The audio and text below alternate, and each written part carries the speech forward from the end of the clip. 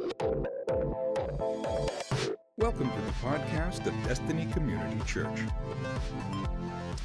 Last week, we began a brand new series called Family Tree, and we looked at two observations from Genesis chapter 1. The first one being this, is that we will only bear fruit in our likeness. So our offspring, they will be in our likeness. We can only bear fruit in our likeness. And number two, God created us to be like fruit trees, to be fruitful and multiply. Whoever we are, however we live our lives, we are planting seeds of either righteousness or unrighteousness. You're planting seeds in your family of righteousness or unrighteousness, and the harvest in our family's lives will depend on our influence. And so we must feel the weight of that. We must feel the responsibility of that. I've never been one to push my children into things that they're not interested in. Some of you would probably disagree with me. But I feel like Mandy and I have done a pretty good job. Well, except for like family, like road trips. Growing up, they had no choice. They had to listen to 80s rock. I mean, come on. It's what Dad enjoys. So they grew up listening to good old 80s rock. By the way, that was the best decade of music in the history of music. It's not up for debate. I mean, I don't need your emails. No, it just is. It's factual. And so they didn't have a choice in that. They had to grow up listening to that, and they know a lot of 80s songs. And you know what? Now that I think about it, they were made to go to church. They were made to go to church. And I know you're thinking, well, they were raised in a pastor's home. Yeah. And they were made to go to, I guess we were dictators. I thought, yeah. But they were made to go to church. And but for the most part, with extracurricular activities outside of church, we really didn't force their hand. We didn't force them to do, or to take interest in things that we like. I know that when Caleb was just a small child, just 4 years old, we started him playing in a soccer league in Tampa. And it was well-known, it was called the Plantation Soccer League. It was in a subdivision there in Tampa, large soccer fields and just dozens of teams playing at the same time. And parents from all over Tampa would bring their kids to be a part of this league. And I remember Caleb's first year, he's 4 years old. And if you ever see 4-year-olds play soccer, it's just like, I don't know, I want to be careful. It's like flies on... And they just follow it wherever it goes, wherever the ball's at, they don't know positions. But Caleb's team was a little different because right before the season was about to begin, they didn't have a coach. I don't know if their coach went AWOL, looked at a bunch of 4-year-olds and thought, well, it's 4 and 5-year-olds, looked at them and just said, no, I don't want any part of this. But regardless of how it all went down, the coordinator of the soccer league, he was forced to coach Caleb's team. And this guy was from another country, and later we would find out he played on their national soccer team at one time. So this guy was remarkable at soccer. He was great, and as you can imagine, Caleb learned so much that first year, and after that first year, Mandy and I became soccer parents for the next 10 years. The next 10 years of our lives, we would spend on the soccer field, just attending and watching a lot of soccer games. And Caleb became pretty good at it. He became a pretty good soccer player, and he even played here in Newberry. He played rec league in Newberry, got up to middle school, and he played for our very own Coach Warner in middle school. And all through middle school, Caleb played soccer in the fall, and he would play basketball in the winter. You don't know how thankful I was that he would play basketball in the winter. Trust me, I needed a break from soccer at some point, but Caleb was good at it. And so all through middle school, he played soccer in the fall, basketball in the winter, and then came high school. And in high school, unfortunately, the two seasons, they coincide at the same time. You can't play soccer and basketball. It just doesn't work. They happen at the same time. So now, in high school, Caleb, in 9th grade, he had to make a decision. Am I going to play soccer or am I going to play basketball? And I did the responsible dad thing. I really did. Some of you think I'm lying about this. I did not push him towards basketball. I tried to make sure that it wasn't my influence that was causing him to make this decision. And Caleb very quickly made a decision. I'm going to play basketball. And I'll remember this. I sat him down and I said, son, to be honest with you, I know that you're going to start varsity in 9th grade because you're that good at soccer. There's no doubt. You're going to start varsity in 9th grade. But son, I've seen you play basketball. And I'm not even sure you're going to make the JV team in basketball. Now, you laugh right now, but Caleb he'll take all of you in basketball now.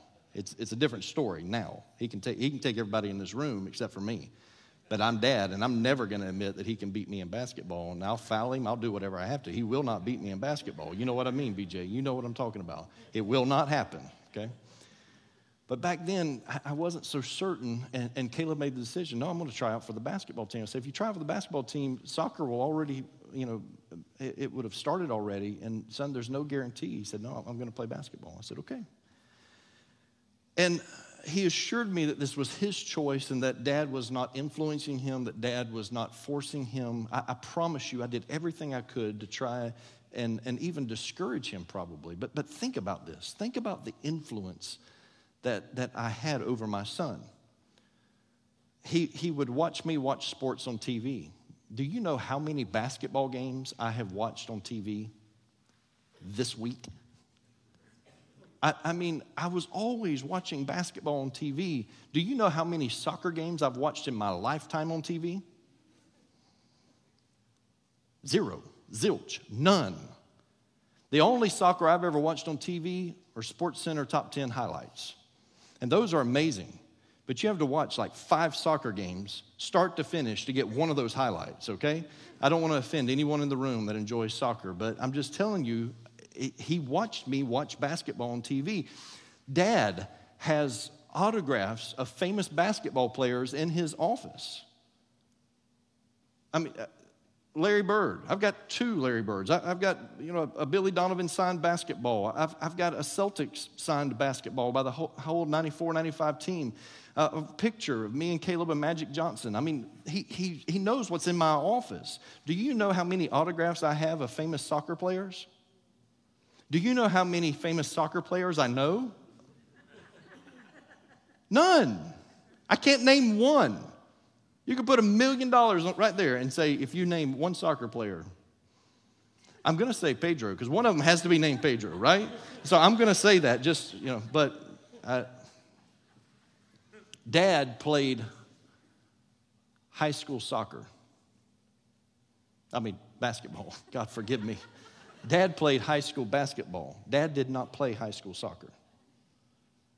And when I would go to his basketball games, Dad cheered louder than anyone else in the gym. Dad yelled at referees louder than anybody else in the gym. Dad was involved in the basketball game. But when I went to his soccer games, I watched intently, just trying to figure out what the offsides rule really was all about, because it doesn't make sense to me. And I still, 10 years plus of watching soccer, I still don't understand it. Why are you penalized for being the fastest guy on the team? When you can outrun everybody else with the ball and they say you're offside, it doesn't make sense. But so it would be foolish for me to think that I didn't influence him, not necessarily by my words, but by my actions, that I influenced him to fall in love with the game of basketball. And as parents, what we do on and off the court has the ability to influence our children. Your work ethic has the ability to influence your children. Your commitment to your family, it has the ability to influence your children. Your commitment to your marriage will influence your children. And what you value is what they will also value. Nobody ever looks at their new youngborn baby and thinks to themselves, when you grow up, you pretty little thing, I sure hope you become an alcoholic. It's ridiculous, right? No one ever looks at their small child and says, oh, I hope you become addicted to drugs, you pretty little thing, you. No one ever says, one day I hope, my child, that you work long hours and neglect your marriage and just become a workaholic. You cute little thing. No one ever says to their child, I hope you become an adulterer. No, it gets heavy, doesn't it? No one ever looks at their son and says, I'm going to do my very best to teach you to be an absent dad or a deadbeat mom. We don't think these things through. We want the fruit of our children's lives to be successful. But are we willing to cultivate? Are we willing to put forth the effort, the work that it requires to bring forth that fruit out of their lives? The hopes and dreams that we have for our children. Sometimes they're just forgotten about. They're just laid by the wayside, and we just move on, and we just begin settling along the way. And sometimes I hate this. I hate it. Part of today is me venting, okay? But sometimes we just chalk it up to personality. Well, it's just the way God made them. As if that's an excuse for their behavior. God just made them a strong-willed child. We have to deal with them differently. Oh, I know I'm stepping on all kinds of toes today. I'm going to.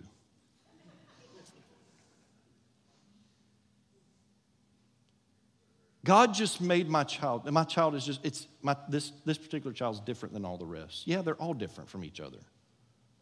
We're all different from each other. We're all wired differently than each other. There's certain things that set me off. Apparently parenting is one of them. But certain things set me off that don't set you off, and vice versa. We're different. We're individuals. He created us as individuals. And sometimes we make up these excuses. God just made my child that way. Listen, we were all born sinners. But God loves us too much to leave us that way.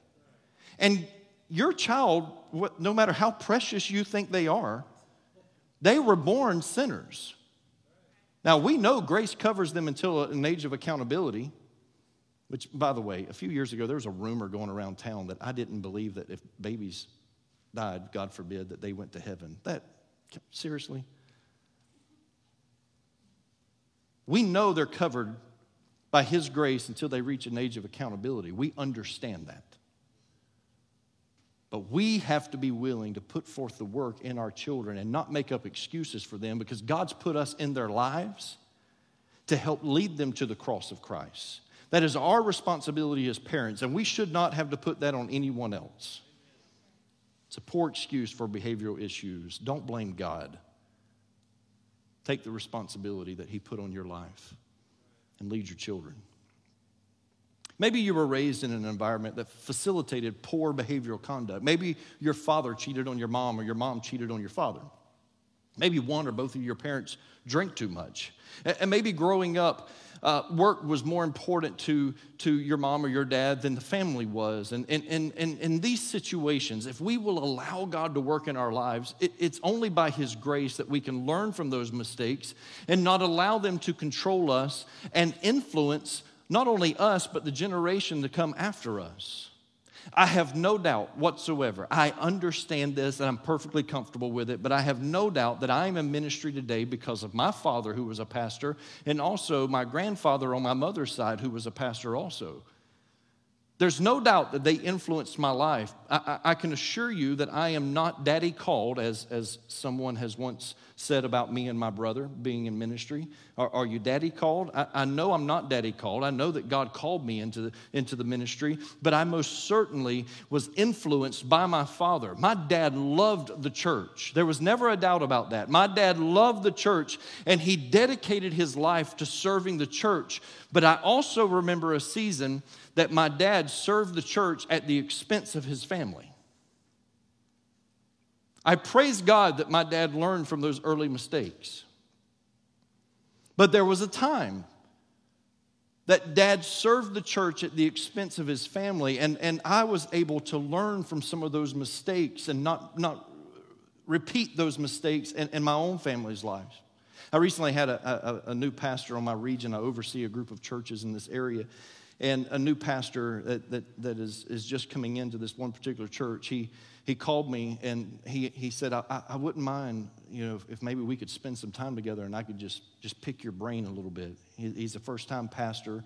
He's a youth pastor going into the pastoral role for the first time, just like I did, coming out of an associate role, going into the lead pastor position. He said, can I just, maybe we can have lunch and I can pick your brain a little bit, which is scary. Like, who wants to pick this thing, But he said, can I pick your brain a little bit? And I said, sure. I said, I'd love to share with you our many mistakes that we made and what not to do in ministry. And it was half jokingly, but we should learn from other people's mistakes and not replicate them. And if we will, through His grace, God will allow us to learn from our parents' mistakes so that we don't make those same mistakes. But all too often, we just get caught in that rut. And we just follow these generational mistakes that just happen over and over and over. Today, I want us to look at a young man's life that could have gone either direction. His name was Timothy. We're going to be reading the second letter of Paul to Timothy, 2 Timothy. And it's by the grace of God that young Timothy became a great leader in the early New Testament church. God used him in some great ways, but it took some time to get there. There were some things that had to happen. There was a foundation in his life that had to be set in order for God to use him in a very special way. So 2 Timothy, we're going to start with chapter 1, then we're going to go down to chapter 3. But I want to read the first 6 verses of chapter 1, 2 Timothy 1, verse 1. Paul is writing this letter, and he says, Paul, an apostle of Christ Jesus, by the will of God, according to the promise of the life that is in Christ Jesus, to Timothy, my beloved child. Grace, mercy, and peace from God the Father and Christ Jesus our Lord. I thank God whom I serve, as did my ancestors, with a clear conscience, as I remember you constantly in my prayers night and day. As I remember your tears, I long to see you, that I may be filled with joy. I am reminded of your sincere faith, a faith that dwelt first in your grandmother Lois and your mother Eunice, and now I am sure dwells in you as well. For this reason, I remind you to fan into flame the gift of God which is in you through the laying on of my hands. Now we go to chapter 3, verses 14 and 15. As Paul continues his letter, listen to the words that he says to young Timothy. He says, but as for you, continue in what you have learned and have firmly believed, knowing from whom you learned it, and how from childhood you have been acquainted with the sacred writings which are able to make you wise for salvation through faith in Christ Jesus. It's important that we recognize here that Paul acknowledges the fact that from a very young age that Timothy was acquainted, he was taught the sacred writings of the Old Testament. He knew the book. Like trees, people tend to grow or not grow in the field where they are planted. I can assure you of this, that everybody in this room, you were planted in a field. At one time in your life, you were planted in a field. And for some of you, it was a field that you could flourish in. You could grow spiritually. But yet for others of you, you were planted in a field that it caused a malnourishment, and it stunted your spiritual growth. This past week, Pastor Scott and Emery Daltrey here, they planted a tree. Emery had an oak tree that he said that he could give to the church, and it was still in the pot, and he said, I'll bring it by, and you tell me where to plant it. And so it made sense to us in our minds to go right behind this building, between here and where the future student center is going to be built, because eventually there's going to be a playground there. And so we thought we'll put it there, and in 20 years after we've replaced the playground equipment 5 times, there will be a nice big oak tree there to produce shade, because there's no trees right there. And it looked like a good plan, and that is until Emery got here with the tree, and him and Pastor Scott started digging in the ground back there, and Emery informed us that it was not good soil. This tree was not going to flourish there. It's too much clay. It's just not a good place for this oak tree. And so we ended up moving it to the west side of the building over here. You'll see it next to the retention pond. I'm not sure the ground is any better there, but it was better than there, because the ground is important. Wherever the tree is planted, it must be fertile soil. You need to ask yourself this, parents, listen to me. Ask yourself, what are the soil conditions for my family? Where I have my family planted, does it facilitate spiritual growth, or does it stunt our spiritual growth? Am I creating an environment where my family can thrive, or am I creating an environment that hinders us growing? One of the most heartbreaking things for me to see as a pastor, and I'm serious with it, this is what brings me to tears. If you want to know what really just challenges me emotionally, it's when I see God move in a family's life and that moment that we get to see them all together worshiping. Man, it is such a miracle that takes place. And then the heartbreaking side of that is the family grows, they mature, and then someone just loses interest in how it begins to affect the entire family. Their kids love coming to church, and they have good Christian friends and influences. For the first time in their marriage, even dad likes attending church. Now he's involved and he's serving and wants to be here. Mom has even developed friendships, relationships that are going to be there for her for the rest of her life. But then it happens.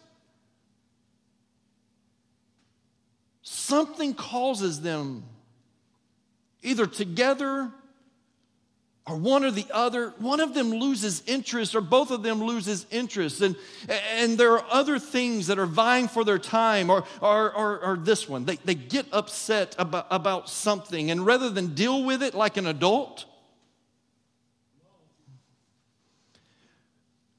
rather than handle it the way that Christ instructed us to handle it, man, listen to me. This is our immediate church family. And there are ways that we deal with things, and Christ gave us the example of this. He said, when you have a problem with someone, you go to them one-on-one.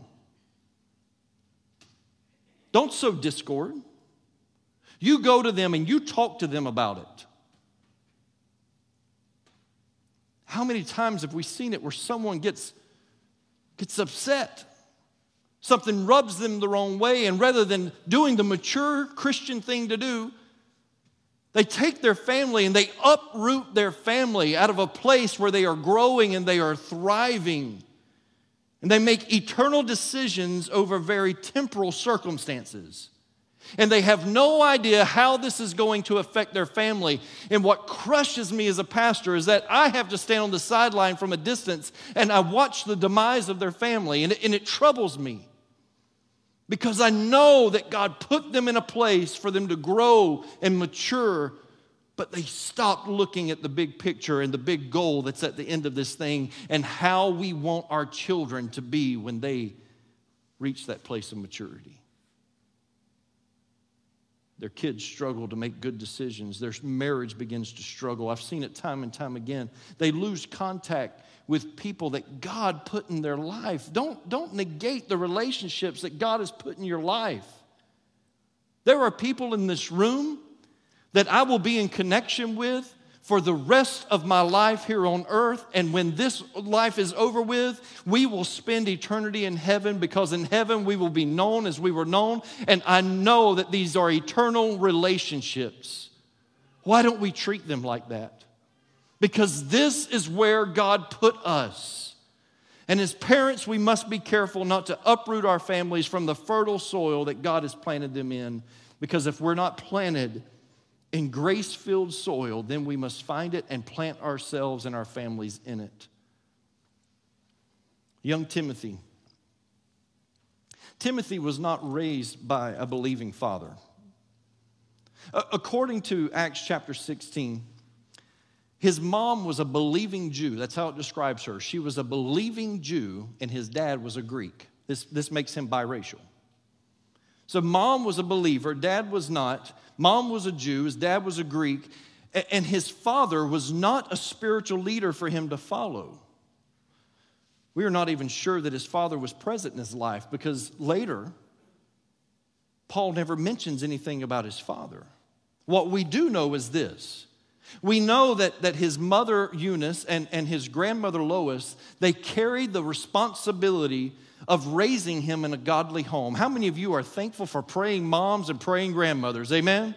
That even when the spiritual leadership of your home was struggling and suffering, God still had a praying mom and a praying grandmother. Listen, I will never negate that. There is something to be said about praying moms and praying grandmothers. But he did not have that spiritual father in his life. But just because his biological father failed him spiritually, it does not mean that God failed him spiritually. Like I've seen so many times, when you're missing a godly influence in your life, a spiritual father in your life, in your home, how many times have we watched as God puts a man or a woman in your life with spiritual maturity to grow you? God will never leave you as some spiritual orphan. He will bring along someone to sow into you, to correct you, to guide you. You will never be left without a spiritual father or a spiritual mother if you will just listen to the voice of God. Paul most likely met this family on his first missionary journey when he came to the city of Lystra, where they lived, which is modern-day Turkey. And it was a society that was heavily influenced by Greek gods and religion. Timothy grew up in a city that was heavily influenced by Greek gods and religion.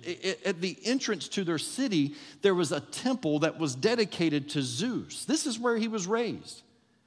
Then right outside that temple, there was also a statue of Hermes, the Greek god that they believed protected the heralds, the messengers, the travelers, and the merchants.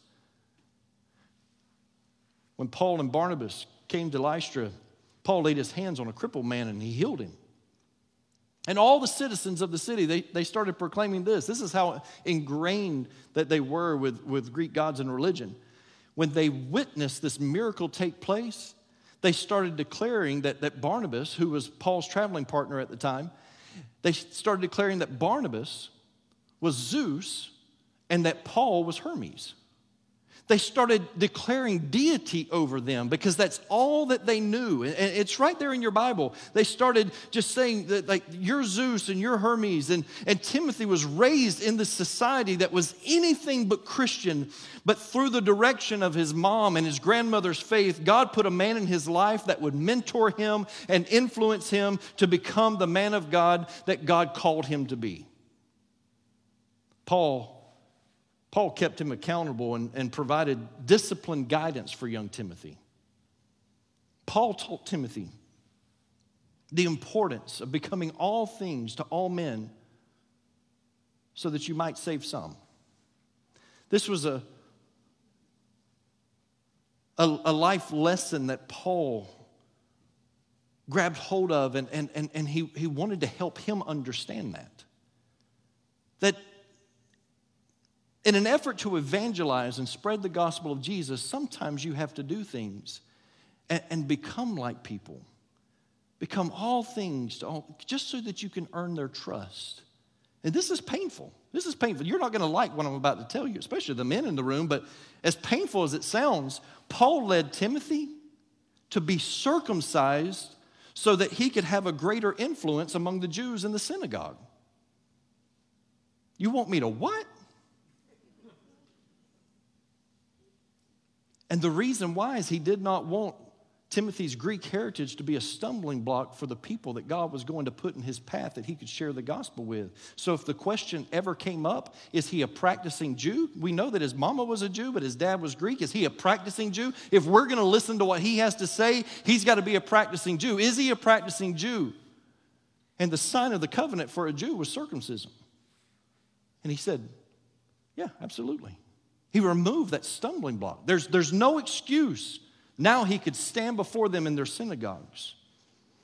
Sometimes, church, I wonder if we teach our children the importance of eliminating certain things from our lives and routines in order for them to be a greater influence. And just like first service, you didn't get it. Because sometimes moms and dads, we're so stuck on our likes and our wants that we're not even realizing that we can't influence spiritually. So why would we be concerned about that with our children?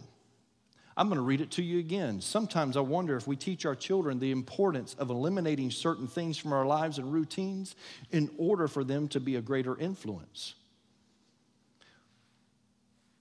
What I'm about to share with you, I want you to understand, I've searched the scriptures through and through looking for scripture to prove that drinking alcohol is a sin. Okay? Now, what I'm about to do is I'm about to walk you into our convictions in our home, and I'm not forcing that on anyone in this room, okay? So I need you to understand what I'm about to tell you. Mandy and I had a very clear goal with our children. There are no scriptures that say that drinking alcohol is sinful. There's a scripture that does say being drunk on much wine is sinful. So getting drunk is sinful. But we raised our children to understand that drinking alcohol in and of itself is not sinful. But we also helped them realize that in order to speak life into a home that is in turmoil because of alcohol, then it's worth us eliminating it from our lives. You have no idea, church, the homes, some of you are in this room right now, the homes that I have to speak into weekly and monthly, and the struggles that they have. And I watch as alcohol is tearing these homes apart. So I'll tell you this, as for me and my house, that is not part of our life. It's not part of our routine. And we told our kids that sometimes you have to cut away those desires in order for you to reach someone else. Just as Paul told Timothy, you need to be circumcised in order for you to reach the Jews. This is important. So we told our kids, we're going to eliminate that from our lifestyle. That's not going to be a part of us. It's not going to be what we do. And the main reason is because we want to be able to invest and speak into lives that are being destroyed by it. I'll tell you this, the people that are up on this stage, same requirement for them, because they're not going to stand up here and lead people in worship and then become a stumbling block for someone when they see them in a restaurant. And now all of a sudden, dad or mom has the excuse because the worship leader had that same excuse. It's not going to happen. We take our ministry very seriously around here. And again, I'm not pushing that on everyone, and those in the church that hold positions that is required. They understand it. We've gone through it. Listen, I remember this young woman that she loved God. She did. She had a relationship with Christ. She was new in her faith and had a relationship with Christ. And she wanted to be a part of our worship band. And I was excited. I mean, anytime there's new talent, I was excited about it. And there was one problem with the whole situation. It's that she was playing gigs in places that were not family friendly. Let's just put it that way. It was not family friendly. Places where I know that marriages were being destroyed because of the atmosphere. Homes were crumbling because of that atmosphere. The problem was that these little side gigs were making her money that she needed to live by. And so I had a meeting with her, and I began to explain to her our policy on this and why this is so important. And as I began to coach her and to help her through this, I realized she's still got to play somewhere. And so we started talking about it, and what we eventually did is we got her in places that were family-friendly atmospheres before she ever stepped foot on a stage and began to lead worship. Sometimes the young Timothys live in our homes. Mom, Dad, don't you neglect those young Timothys.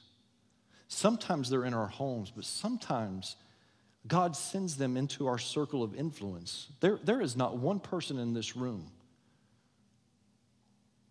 that should not be influencing someone else with the message of Jesus Christ and discipling someone else. It's been a while since I've taught this, but it's good for me to mention it right now. But you should have 3 relationships in your life. I believe this is New Testament relationships right here. You need 3 relationships in your life.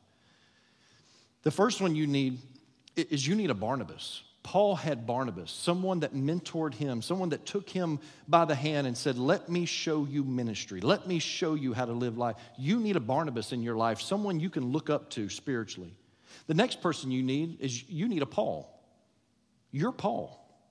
And you need a Paul. You need someone that is on equal ground with you, a colleague. You need someone who is a comrade in the Lord with you. They're going through some of the same struggles you are. Someone that you can bounce your hurt, your pain, and even your celebrations off of. You need someone that you can look to. So you need someone you can look up to. You need someone to look to. And then you need a Timothy in your life. You need someone that will look up to you, that you can guide, that God can use you to bring spiritual discipline into their lives.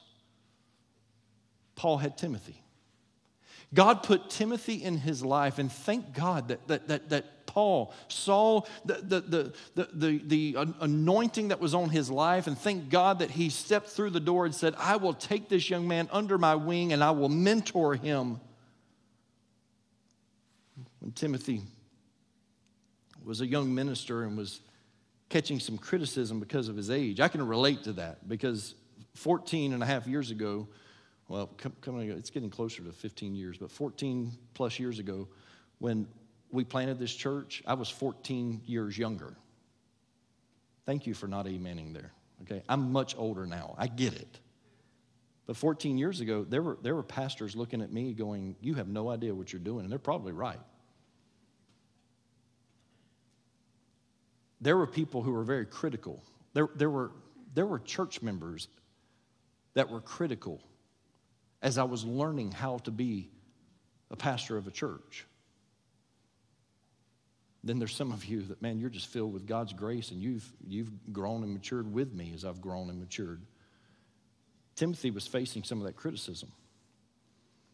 He was a young minister, and there was some criticism coming at him about his age. And in Paul's first letter to Timothy in chapter 4 and verse 12, Paul tells Timothy, he says, don't let anyone think less of you because you are young. He said, be an example to all believers in what you say, in the way you live, in your love, in your faith, and in your purity. Don't let them look down on you. God's called you to this, Timothy. When Paul felt like Timothy was being influenced by wolves in sheep's clothing, listen to what he said to him in his first letter, chapter 6, verses 20 and 21. He said, Timothy, guard what God has entrusted you with, or entrusted to you. Listen to what he says. He said, avoid godless, foolish discussions. Let me tell you what the enemy is clever at. He will paint a conversation that seems spiritual to you, but it will be godless and it will be a foolish discussion. And he told Timothy, he said, avoid godless, foolish discussions with those who oppose you with their so-called knowledge. Some people have wandered from the faith by following such foolishness. May God's grace be with you all. Paul loved Timothy enough to have those hard conversations to keep him focused. And mom and dad, I love you enough to have these hard conversations with you. Be careful. When someone starts influencing you to walk away from church, to walk away from where God has planted you, be careful. I would rather stay too long where God planted me than to abruptly pull the roots of my family up and relocate them to God knows where. This investment in young Timothy, being able to have those hard conversations to bring discipline and correction and encouragement to his life, it paid off. He accompanied Paul on numerous missionary journeys. While in prison, Paul wrote 4 of his epistles. And he starts 3 of them telling them that Timothy is here with me. That means 3 different times, at least 3 different times, Timothy was in prison with Paul. You don't think that he was rubbing off on him? You don't think he was becoming the fruit of this man? It wasn't his biological son, but man, this was his spiritual son, and he was becoming like Paul. Listen to how Paul speaks about young Timothy to the church in Philippi. Philippians chapter 2, verses 19 through 22, he says, if the Lord Jesus is willing, I hope to send Timothy to you soon for a visit. Then he can cheer me up by telling me how you are getting along.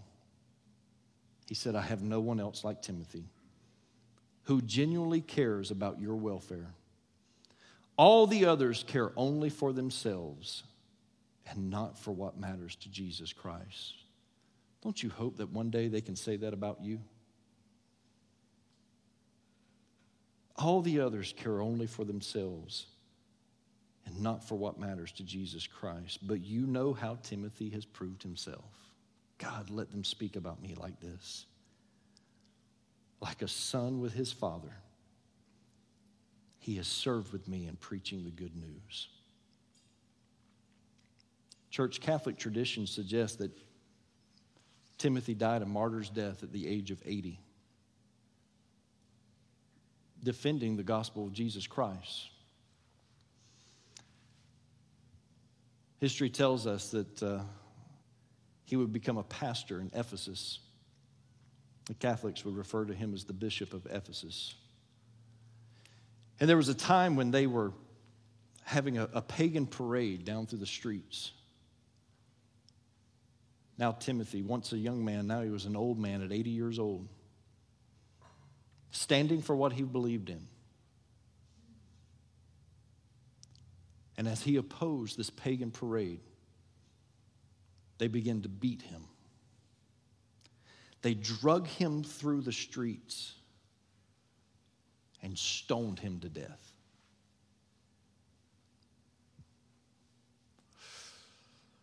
He got it.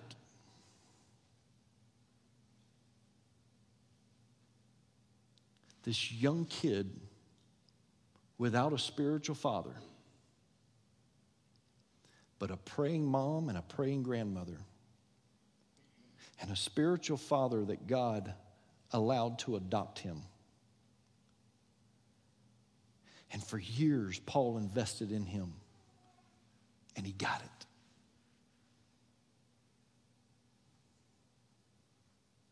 As far as we know, Paul didn't have any children of his own, but we know that he had a spiritual son in Timothy, and he got it. He was willing to give it all for the cause of Christ.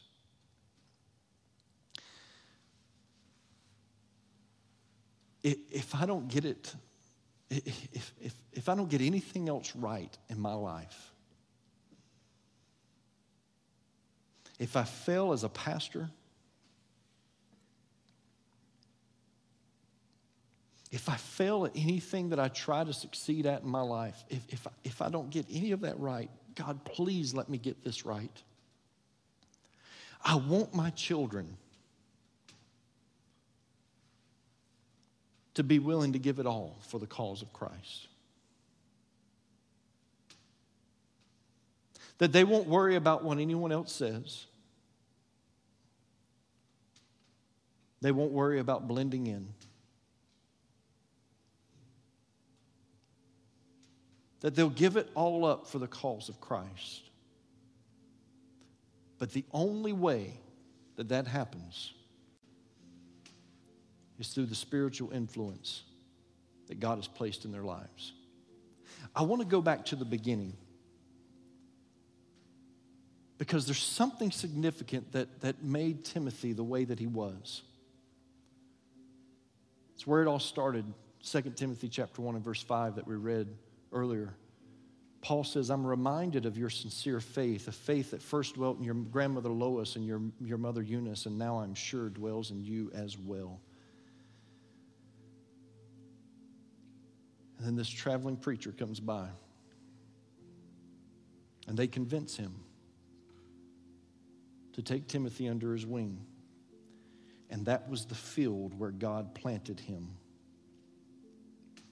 The fruit of his life flourished because of a godly mother and grandmother and a man that said, I will be your spiritual father. Mom, Dad, where do you have your young Timothy's planted? Do you have them planted in an environment that facilitates spiritual growth, or do you have them planted in an environment that stunts their spiritual growth?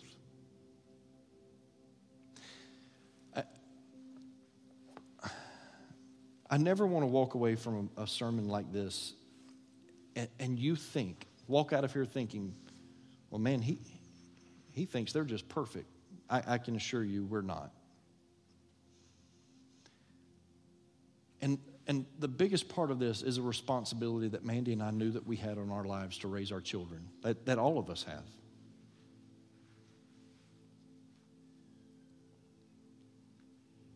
But one of the best decisions that we ever made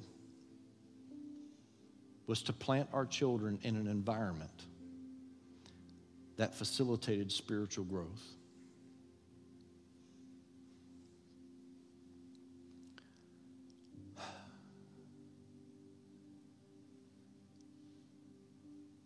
That was here at this church. And I know, you're the pastor. Your kids have to be planted here. I'll tell you this. We've given up other opportunities to remain here and keep our family planted here. Because this matters. This is where God planted my family. And I'm so thankful that He did. Because since they were young, there have been people that have invested in them within this body of believers that have looked at my children and expected more out of them. There's an accountability that comes when you're part of an immediate church family. You do understand that this is our immediate church family. This is our immediate spiritual family. This is us. Next week, we'll talk about the global family, okay? The extended family. But this is us. And being part of this body of believers, it added accountability. Listen, I know the accountability that's on my life. You don't think me looking at you every week and seeing your eyes look back at me, you don't think it holds me accountable? It makes Rocky make better decisions in public. I know that same accountability has been felt by my children because they know that you're watching them. You want your children in an environment that brings accountability to them. There have been young men and women, young adults that took my children under their wing and encouraged them and supported them. Friendships that were developed and they accepted them.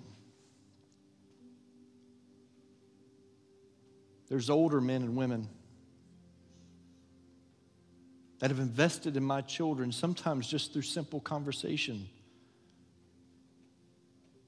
One of them was a man that was sitting in first service this morning that I remember that he would just simply have conversations with my son about Gator basketball. Took him to Gator games. Invested in him.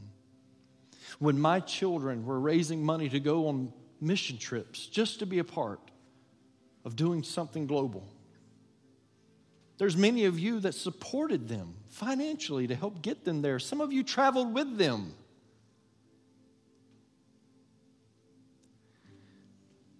This is the soil that God planted my family in. And man, when He started bringing people in to be a part of their lives, I am so thankful that He did. And I promise you, it's not just because of who I am. This is our immediate family.